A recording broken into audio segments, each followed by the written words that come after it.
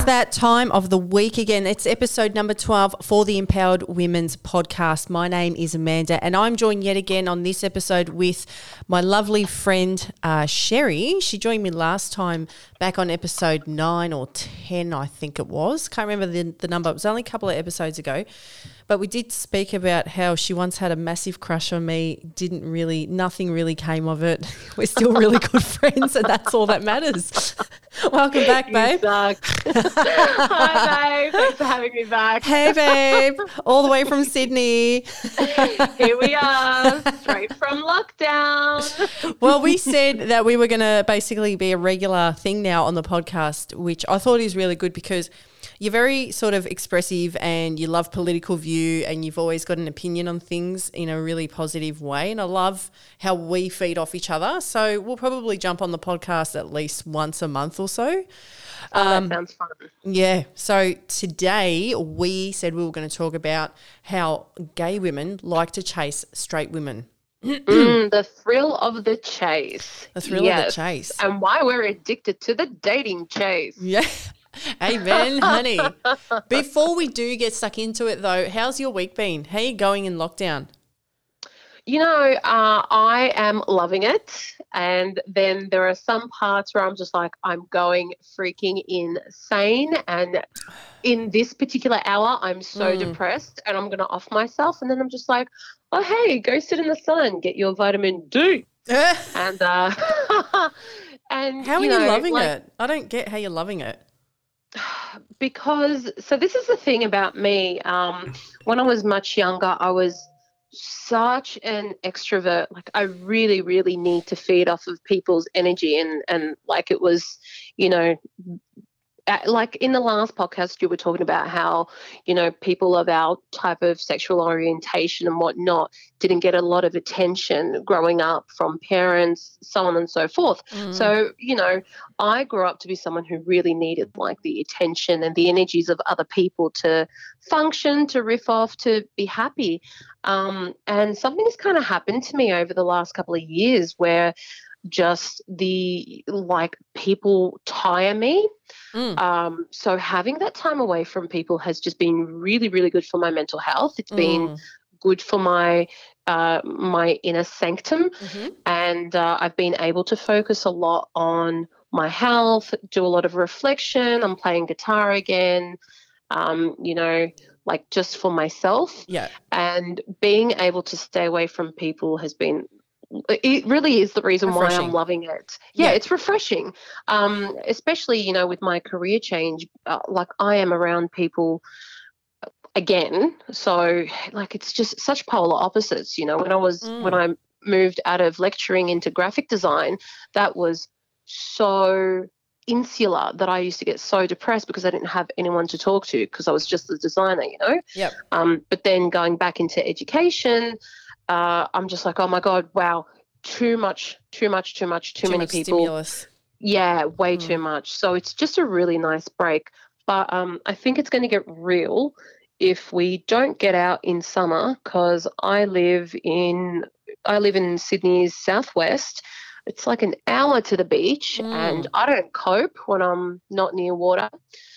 So first world problems. But no, but still, I mean, it's all about lifestyle and being able to enjoy what you should be actually have freedom for. So, well, yeah, but it's also one of my coping mechanisms to be able to go to the water when I'm feeling any type of emotion and just like soak in.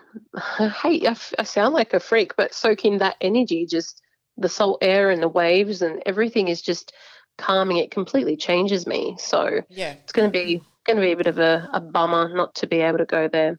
So what's I guess just very quickly, then we'll jump out of this topic, but what is the update on the whole Sydney lockdown situation?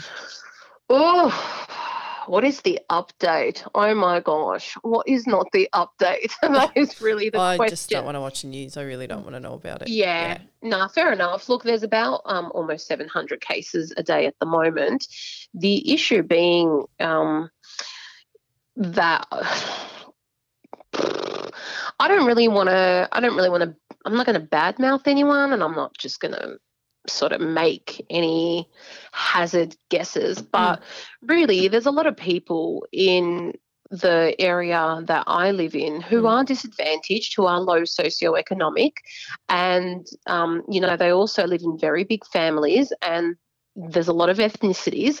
So there's that big family unit. There's the tribal sensibility of, what do you mean? My mum and my dad are sick. What do you mean I can't go over to their house and take care of them? And this is the issue with the West, because, a lot of ethnic people live there. We have that tribal sensibility from our ancestry, and it's just impossible for us to be able to stay the heck at home and not go out and not pass this virus on to other people. And that's the issue here in Southwest Sydney. There's a lot of movement in between households. There was a huge eruption where 30 people they got the virus because they were at a wake. And, just it's all of that type of stuff. It's just the inability for families to stay away from each other. People really need to work. They're very disadvantaged here as well. So people sneaking out and trying to make money any way they can. And suffice to say, when this type of stuff was happening in the East, the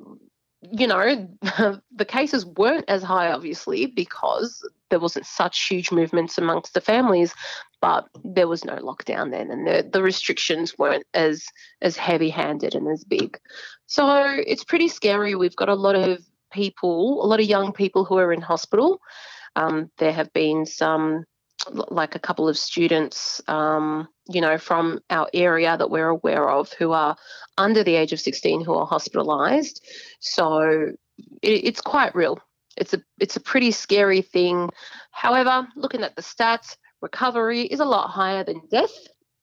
Yet the long-term effects of having COVID, leads to a bit of an unhealthy lifestyle, and it's just a relatively new disease. So nobody knows what coming out of it's going to be like. Yeah, I think it's a whole bunch of fake news personally, and I also think that the worst part of all that is, so I'm going to completely override everything you've just said then. So thank you for your input. Thank you for your input. However, I'm not buying the BS. Cheers. But I think what is more scary is the if they do the mandate of a vaccine that hasn't undergone extensive clinical trial, and I think that's where people need to really preserve or reserve their right to really question it before taking it, not just put their hand up and throw themselves into it, for the sake of no jab, no job, or no travel, that sort of thing. So do your research, ask the questions, there's a whole bunch of questions that were sent to me about what to ask your employer should they enforce that onto you, because it actually stems into discrimination. And then also if they can't provide you with that information, then they legally don't have a right to sack you. So I really do pray that those in Parliament fight against the mandate of the vaccine, then it gives everyone what they were already given, and that's human rights. So my biggest fear is them taking away our human rights. And with that said, let's get stuck into the show, because then it's going to become a political shit fight. Hope you're loving the episode so far, but stay tuned as we're about to unpack the juicy bits. This short ad break is proudly sponsored by my friends at Gravity Colon Therapy, located in Brisbane and Southport on the Gold Coast.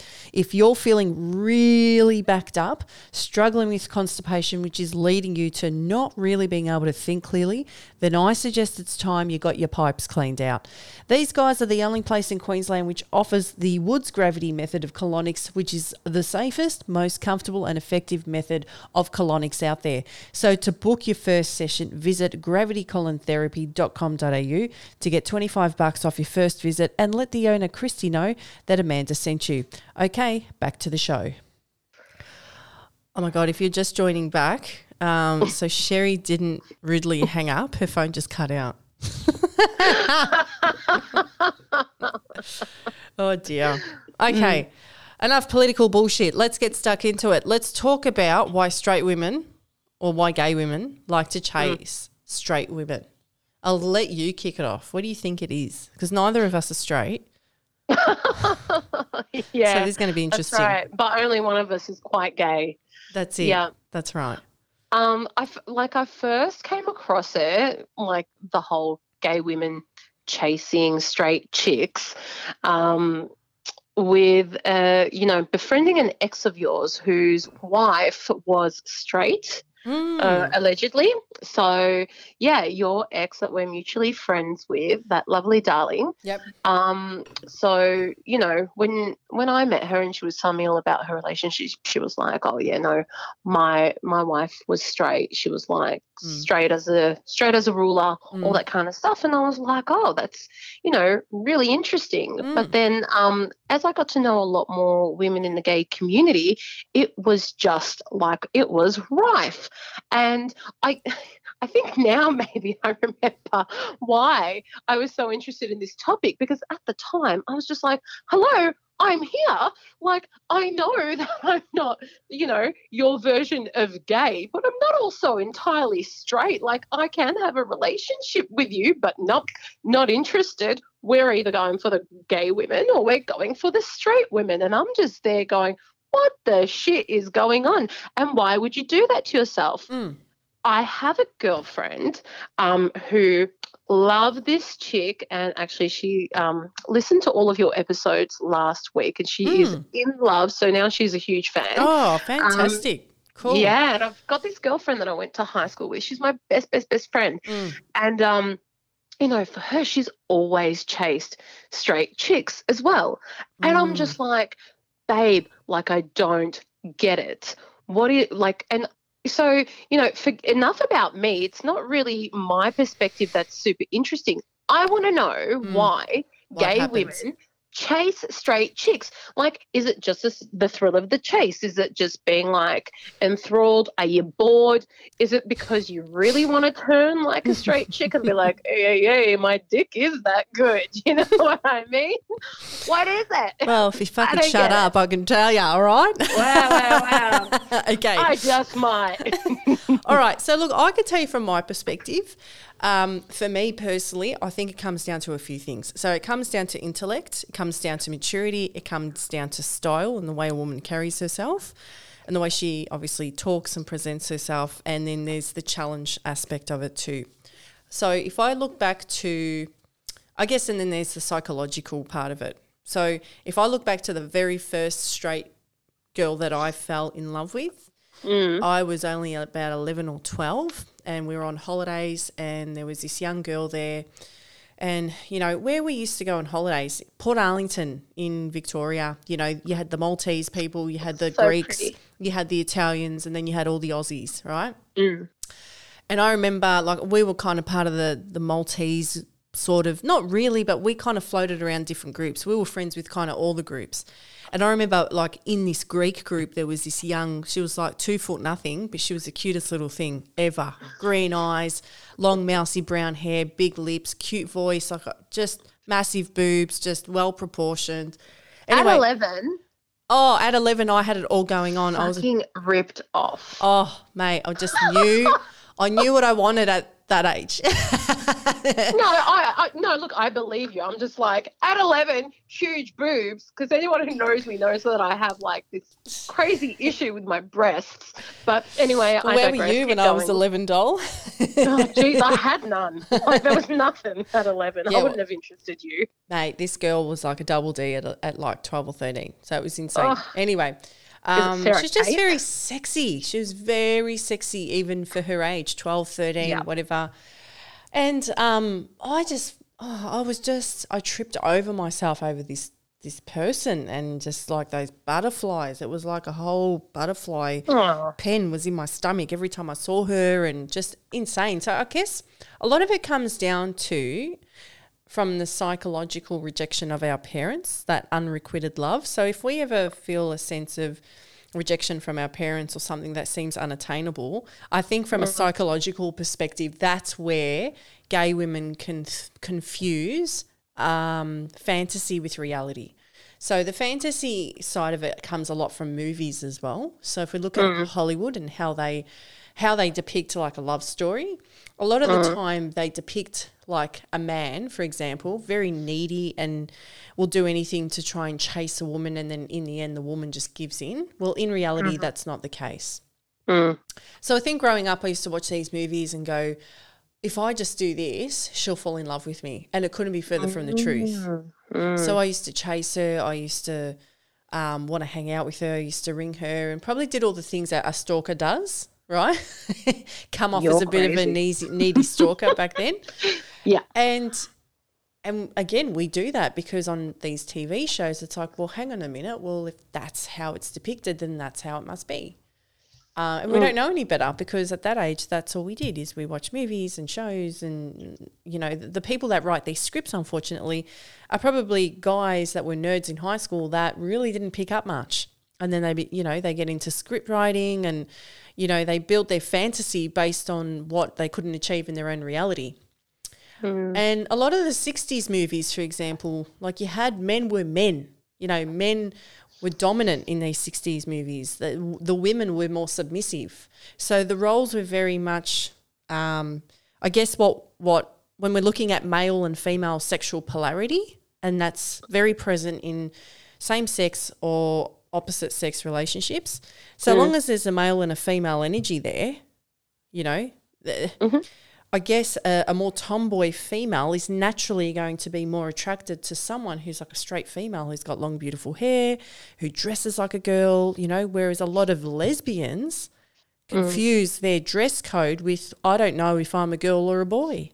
I dress like this and I feel like this. And I guess maybe for some lesbians it's like it's a put off. For me, it's a put off. Like I don't want to date someone that looks like Avril Lavigne, you know, like a skater boy type thing. I want a woman. I want a woman that dresses like a woman, that talks like a woman, that can be a lady on the street and a freak in the sheets and all that sort of stuff. And but also it comes down to confidence. And for me, I find gay women in general very confused in who they are, whereas I find straight women more often than not, know who they are, and that's more attractive to someone who's more confident. And that's where you'll find a lot of these boyish-looking lesbians who are quite confident in who they are, regardless of the fact that they're quite masculine. They pull these straight-looking chicks, no hesitation, because they have that self-awareness, and that for a straight female is still attractive because they still get the male, I guess that male energy, that balance, and it still allows them to be feminine, still allows them to sit in their feminine. So in some ways it can work, I think, when a lesbian just really sits strong in who she is. She's got slightly more masculine energy. The question is, will the relationship stand the test of time with someone who has never, ever been with a woman before? Yes. Not too sure. I don't think there's many women out there that have never kissed a girl. Right? Most women have either done something with a woman, whether that's through a marriage, whether they've experimented in some way. Yeah, they kissed their girlfriends in high school, or they had a drunken pash at a nightclub one day. So a lot of females in general are very curious. So long as there's a bit of that, I think there is potential to withstand some form of a relationship. And like I'm currently in a relationship, and I've been in a relationship with someone else where these women are very similar in the sense that they've both hooked up with women in the past, never had a relationship with a woman, but just the fact that they are attracted to women is enough to get them over the line to look at something long term. So it's enough for you. So what you're saying to me, okay, because you've unpacked a lot here, Amanda. Thanks. Okay, there's a lot that you've unpacked. Yeah. Just on your last point, so what you're saying is the attractiveness of a straight woman for you, or let's shoo away the attractiveness. It's kind of like where you find that you're most confident is when you chase a straight woman, but you find out that, so that woman is bi-curious. She's had some kind of a fling. She's interested in girls. She may have never really had a serious relationship. So you're just like, okay, sweet, fair game.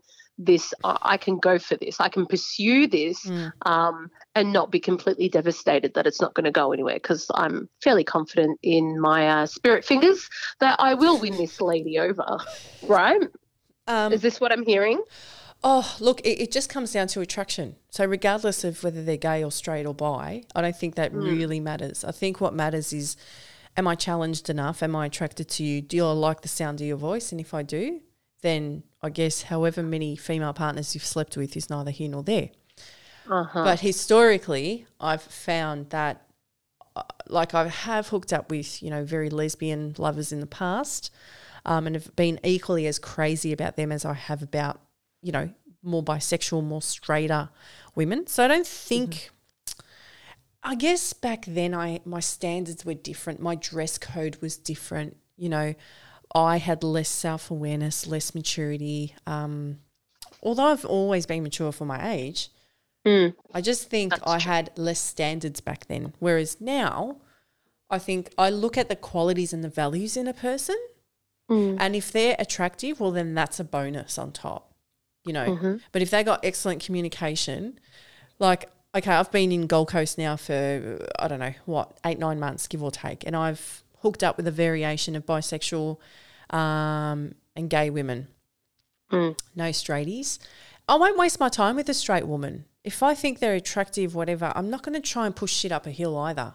So I think, again, it comes back to having self-awareness that if you know that they're not really into women, don't waste your time. Don't be that guy, But that comes down to self-worth. So self-worth is going, all right, well, I'm not going to chase something that is so unattainable. So then it's finding that happy medium. And that's where I think you're going to have more luck with someone who's had a couple of experiences versus someone that is just curious, never done it before. They might hook up with you, but the chances of them sticking with you long term are probably going to be slim to none. And there you go. So it really comes down to so it comes down to where you're at and where that person's at. That kind of drives your confidence in whether you foresee that this chase is worthwhile or not. And there was something that you said earlier, like going back to your first crush when you were 11. Because my first crush, when I became aware of my sexuality, was when I was 5, and I was an immigrant, right? Like, so started quite young. Don't laugh, Biatch. Okay. I was there playing with my Barbie, and all of a sudden this gorgeous immigrant walks in the door. Oh, it wasn't even that. No. I think I was in prep or grade 1 at this stage, because I don't really have a memory of prep, because that was like a huge developmental stage for me, coming from Egypt, not knowing any English, and then like by grade 1 I could speak fluent English and whatnot. So I think it was grade 1, and I remember we were in assembly, and I'm just sitting there and I'm watching this lovely girl who I think was 5 at the time, playing the violin. Her name was Colette. I remember her name as well, actually. And she was blonde, blonde, blue eyes, just this. She looked like a doll. Yeah. She looked like the dolls that I used to have. So that's something like stirred in me, and I wasn't really certain what that was. But after playing with a lot of girls, I just, was aware that I'm quite fascinated with girls. There's a fascination there. I'm wondering if this is because, your first crush can just be inherently straight when you're a bisexual or a gay woman. Like, not in these days. I think, like, I know I'm noticing with one of my friends, daughters, she is growing up. There's just so much positivity in her school community and in her friendship group, where they're very accepting of, the gay community and the students who are coming out and whatnot. Yeah. And she's exploring her sexuality as well. She's she's in high school. And for her, well, her first girl crush is also, bisexual. It's also that way. But our first girl crushes were not. And I wonder if it's because it just wasn't around back then, and maybe that just goes back to the time, and I think maybe that's something that just sticks. I'm going to cut in there. So I think when, young girls look up to straight women, I think a lot of that comes to a little bit of idealisation. So we can probably look to women and go, you have something that I lack, and I look up to you and I confuse that with I'm crushing on you. So maybe we develop a slight obsession with this person because, you know, they carry themselves, they talk, they laugh in a certain way, they dress in a certain way. We lack a certain confidence, and therefore we confuse attraction with we just lack confidence, and we really love what they're about. And when I go back to that young girl that I had a massive crush on back in the Port Arlington days, it got bad to the point where it was such an unrequited situation that I tried to take my own life over it when I was 17. That's horrible. So, yeah, but, you know, a lot of that came down to just the rejection from my parents, me having really low self-worth and going, she has everything that I wish I had. She has this beautiful sense of confidence. She, you know, you can see that she's loved and adored by her mum, her family, her, you know, her friends and things like that. It's not to say that I didn't have elements of that, but I didn't feel it in myself. So I looked at, you know, as time went on, I thought to myself, I actually just really love who she is as a person. And I kind of confused that with, you know, I'm so obsessed with her, but actually it was probably on the borderline of a single white female situation, right? You were idolizing her. 100%. Yeah, and I'm sure, you know, if people out there are listening, please drop me a line on Instagram at amanda.m.micallef and let me know if you actually relate with that, resonate, because, you know, we can look at it from a superficial level, but when we dig into the psychology behind it, and I, again, speak from pure experience, and as you develop that self-awareness in time, a lot of those pennies will drop in time and go, oh my God, it wasn't real love at all. You know, it was it was just admiration. So, yeah, there you go. Yeah, that makes a lot of sense. I'm watching, you know, I get to see that I have some gay girlfriends who engage in this type of behavior as mature women, you know, hitting our 40s and dare I say, and I'm just like, okay, so you've known that you're gay for a while and the way that you choose to come out or how you feel about your sexuality is yours, not taking that away from you, but why are you still chasing these straight women? You know, is that some kind of a self-sabotage? You know, what is it about the gay community that frightens you? What is it about the bisexual community that frightens you? Why are you still chasing gay women? And I feel that it's like it's such a negative, it's like a negative thing to do to yourself. I'm not sure if I'm explaining myself properly. So what you're saying is some people fear being in the gay community. Mm-hmm.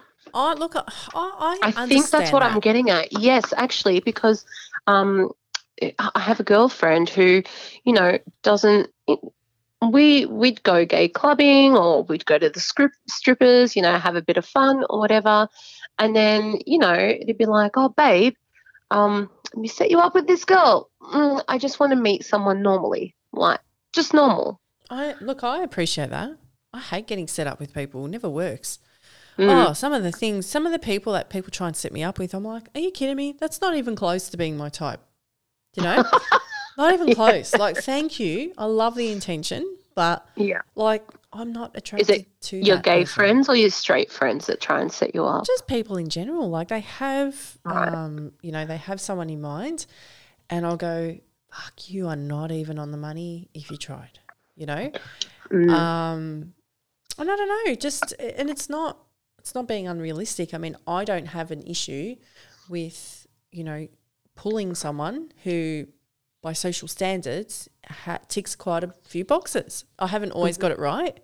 You know, just being blindsided or, you know, just in time you know, the truth unveils. But, you know, for the most part at the start, I think I do a pretty half decent job at, you know, pulling a woman who is really attractive, got her shit together, you know.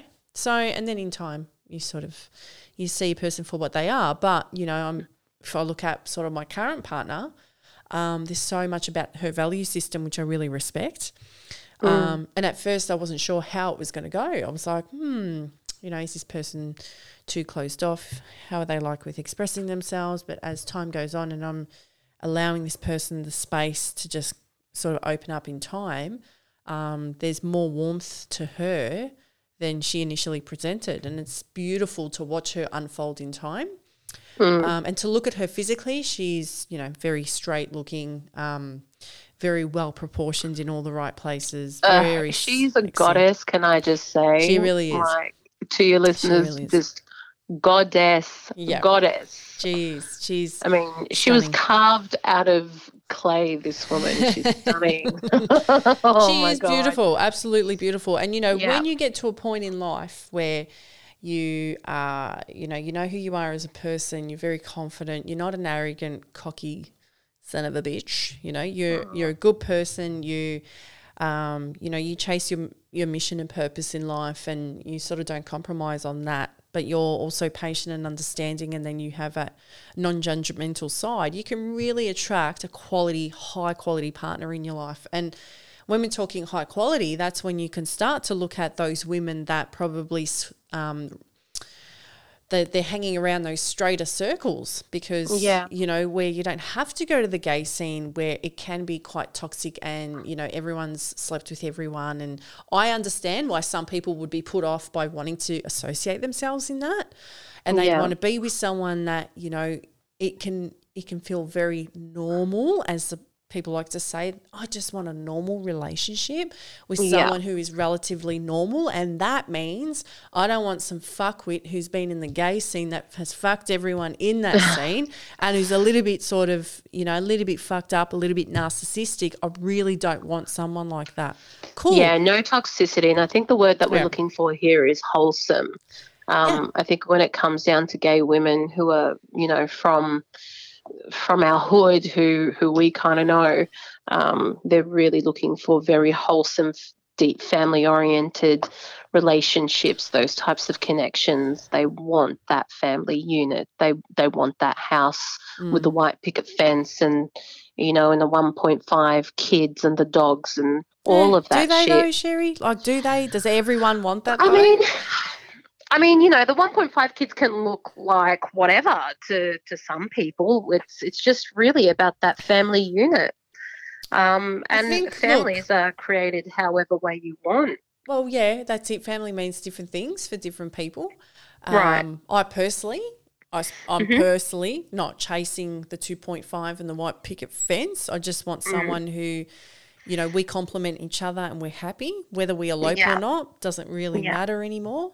Getting to an age in life where that's sort of not really here nor there. If I can withhold a relationship that's healthy, I think that's something to really work towards, and not worry about the marriage and then the house, and don't put the horse before the cart.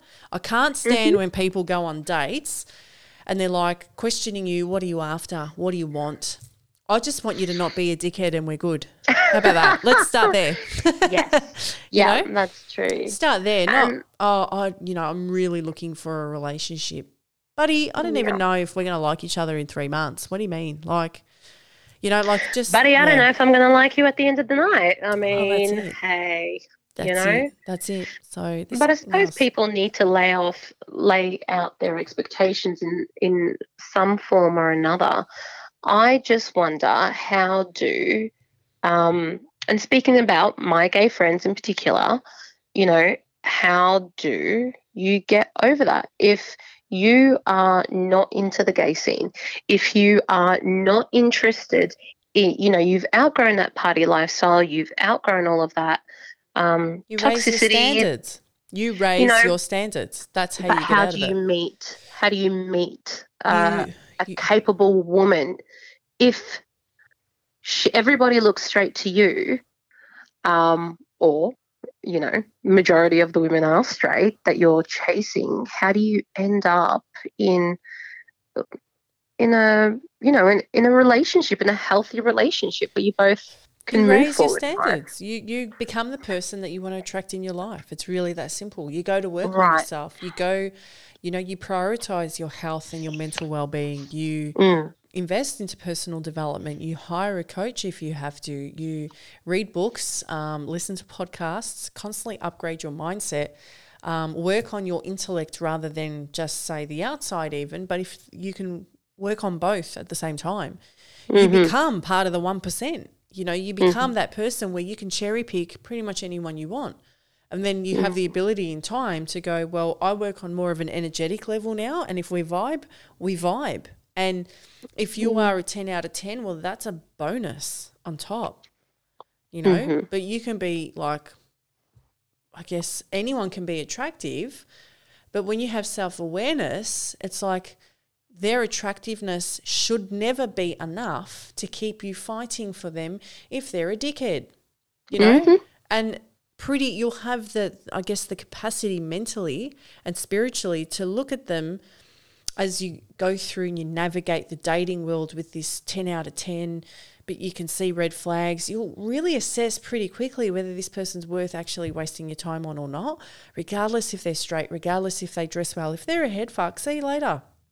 And it's having that confidence to walk away and go, well, no, these are my standards. It's been a good time, but thank you very much. I'm on to the next. And then when you're getting over that person, your ability to get over them is a lot quicker than when you lack the self-worth. So when you lack self-worth, you know, you fall into a heap and you lose any confidence you had. You start to really lose it even more while you're going through that grieving stage. So that's why I say always go to work on you. I say that because I've been that girl on the other end where I used to put women on pedestals, and I used to, you know, oh my God, I used to look at other people and think, oh, this person's so unattainable. How do I get to that world? How do I become that person? And I've now become the person that I used to look up to when I was younger. I love that. Isn't that wonderful? You know, and it's such a beautiful place to be into. Yeah. Where that's amazing. I used to walk through a shopping centre and have crippling anxiety. And now I think I'm that girl that everyone looks at when I walk into a shopping centre, not because of being on TV, but because they sense the energy, they sense the confidence. And it's a quiet confidence. It's like having that beautiful power within yourself. People say to me, you're a very powerful woman. Sometimes I laugh and go, but doesn't a powerful woman wear like a power suit and sit in a CEO chair? No, she doesn't. You know, that's how it's depicted in movies. But in reality, a powerful woman could be wearing a tracksuit, but how she deals with situations and people and how she communicates, right? When you harness that power, you can have whatever the fuck you want in life. You really can.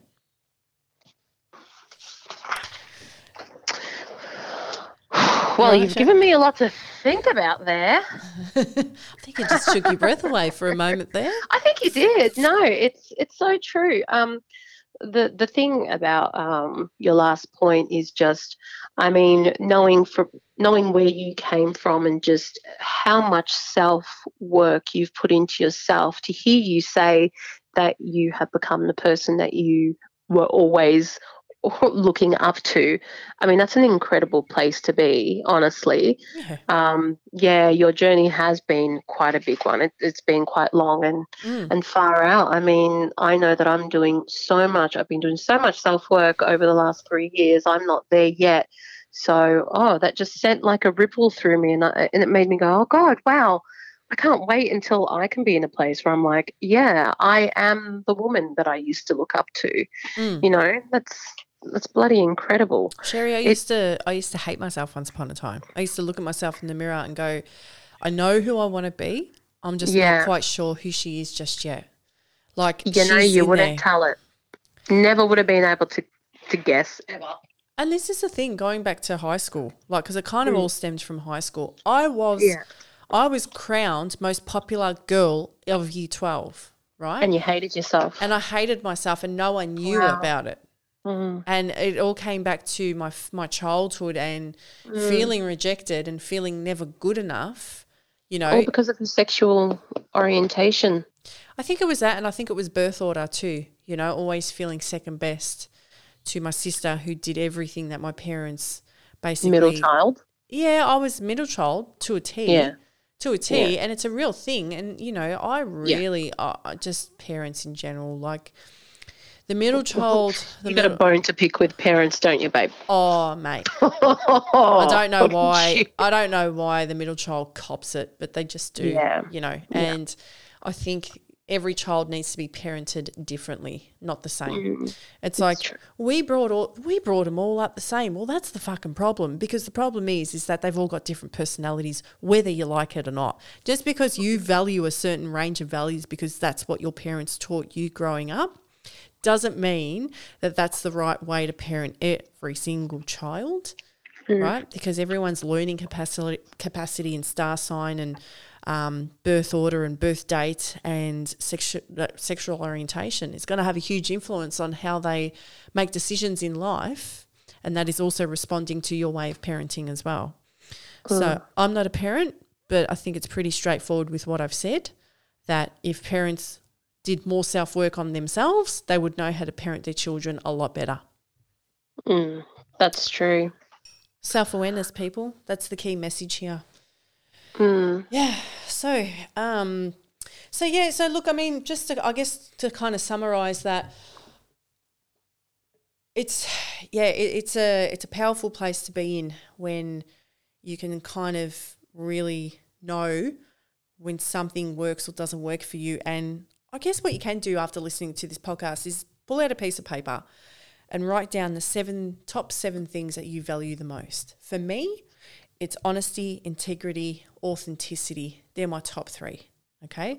Now, maybe you can even just do your top three. And what's funny is me and my current partner, we both have the same values. And, you know, it's a good place to start. How everything else unfolds from there, it will be a question of how do we navigate difficulty?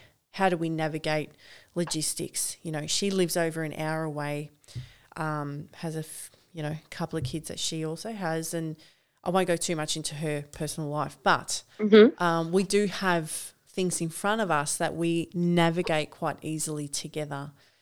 And how we navigate it easily is because I look at my mistakes from my previous relationships and I always put my work first, right? And I put it before everything else. I put it before the relationship, the importance of dating and courting my partner on a regular basis, and also my social life. And that's a bad way to go.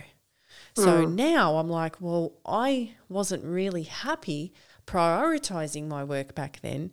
And as a result of that, two of my relationships kind of suffered, even though, you know, long term our value systems were kind of different. You know, I think me prioritizing myself over everything else, you know, had a detrimental impact on the relationship as a whole. So now I'm a lot more patient, understanding. I think before I speak, and I think about... Do you? I No. do. Believe it or not, I do. Oh, stop. No, I can't. I do these days, yeah. I never used to. I used to think go hard or go home. But True. now I'm like, no, that can, you know, you can't take back what you say to a person. I'm going to jump in there. I'd like to ask you a question, and I'm sorry to take you back to that place because It's okay. when I watched you on Married at First Sight, it was really hurt. Like it was painful for me to watch, and it wasn't painful because what I was watching was like a train wreck. It was I was living that pain for you because I knew that what you were going through was so genuine. And I knew that those tears were real, that frustration was real, and I knew that there would have been things happening behind the scenes that, didn't make it into the cut, that the audience wouldn't have seen, that drove you to do and say those things that you were doing and saying. Oh, $1,000,000,000, yeah. Yeah, so, that was... it really broke my heart watching you in pain throughout that experience when it was something that you really went in wholeheartedly and just selflessly threw yourself into, just like you do with everything. Yeah. You mentioned that you think before you speak. There are a lot of times in that show where I thought you didn't really think before you speak. Did that experience sort of change your communication style, amongst further development, or did this happen before the show, before that experience? I think the show, because one thing my mum said to me before filming is she goes, always think twice before you say anything.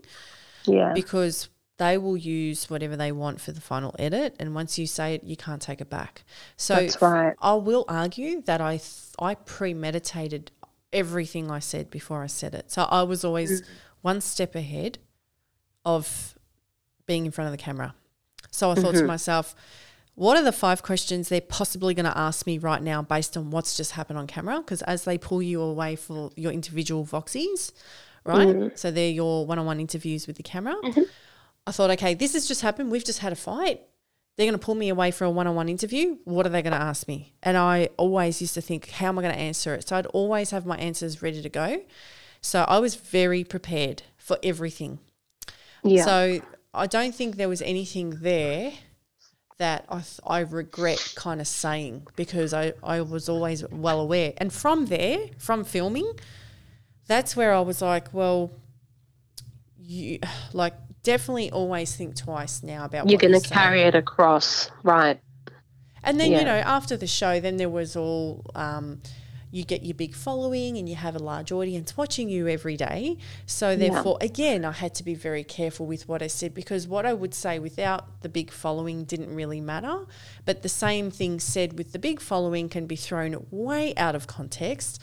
Before you know it, you're then on the front cover of every digital magazine, and then you've got all the trolls coming hard for you because you said something that was polarising and it pissed a few people off. So it's like it made me even more self-aware in the sense that, okay, what's really going to matter from here on? Is it important if it's said at all? Is it better if I just shut my mouth? You know, what really needs to be said and what doesn't need to be said. And I'll give you a really fucking good example of self-preservation. So I've recently had a friend of mine who is literally upped and left for overseas, right? We have never had a direct falling out. I've noticed this person has gradually pulled themselves away, right, for no good reason. From yourself? Just, I think so. Yeah. We've never had a direct argument. We've always had a good time together. This person has upped and left overseas, hasn't even said goodbye. And I thought to myself, don't even bother chasing them. Because if they didn't have the sense to actually say, hey, I'm going, let's catch up for a drink or dinner or something, I just think some people are just not worth wasting your breath on. Like when people want to leave your life, just let them go. Let them go gracefully and enjoy the time that you shared together. No hate, whatever. But, you know, back in the day, I'd be like, so you know what? Like, why the fuck have you done this? Why is this happening? Like, I'd be so protective of my friendships that I'd always find the need to want to fight for everything. Whereas now I'm like, you know what? If that's what you want, good riddance. Good luck to you. Because I just don't care enough anymore. I don't care enough to the point where I sacrifice my own happiness to have to get to the bottom of everything. Sometimes the bottom of everything is what's already in front of you. And that is not necessarily having the direct fucking black and white answer in words. It's just going, no words is all words. It's everything you need to see right now. Make sense? Makes sense, yeah. Yeah, I'm feeling that. So, yeah, so I have learnt the hard way, definitely, that some things are just better left unsaid. It really resonates with me. Yeah, and I don't know, those sayings are there for a reason. So obviously there is power in that. And I guess it comes down to how much energy do you want to invest or waste into someone? And it's like with this whole COVID thing, like the more we dig down the rabbit hole, the more exhausting it can actually be. And then it forms part of our reality. And then it, you know, like I've been on both ends of the spectrum where I was doing all this research and I have a strong enlightenment of what's really happening. I don't impose that on other people so much. I choose not to watch the news because, I mean, from start to finish, I could be watching it all day and all day they'll talk about one topic only. So for me, it's like, well, I'm in a position where I have freedom. I'm not in lockdown. My business is thriving. And that's all because of what I choose to focus on as well. Correct. Yeah. So I know people that are here in Queensland that are focusing on like they're in a solid lockdown. And it's like, well, you're probably limiting your abundance right now because you're focused so solely on something that doesn't truly affect you right now. Like, just control what you can control. You can't control when someone decides to just up and fuck off overseas and not decide to actually reach out to you. You can't control that. If they don't like you enough to reach out to you, even though you thought your friendship was solid, good fucking riddance. See you later. Correct. Don't let the door hit you on the way out. That's it. Yeah, and the thing to remember with that is that a lot of the times we confuse people's conditions with our own. But, you know, that person, like, you left that relationship gracefully, or that friendship, which is also a relationship, you left that friendship gracefully. But that is that person's pathology. That person has finished, that this friendship doesn't serve you anymore. And that's their condition. So it's a lesson. I always believe that people come into your life to teach you certain things about yourself and to teach you really important lessons about your growth and development. You know, I don't anymore. I mean, there was a period where I regretted so much of my past, and so much of the period that, you know, that you kind of fell into.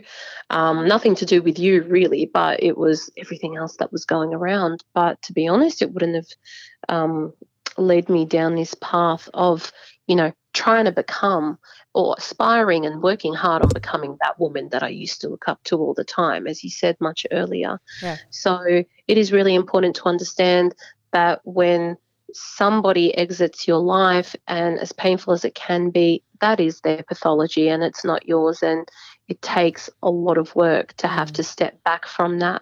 I've had things like that with some of our mutual friends as well, where it's just like, holy shit, we were connected at the hip, you know, and then all of a sudden it's like, dude's got a missus and an apartment. When did you buy an apartment and a new job and all of this stuff?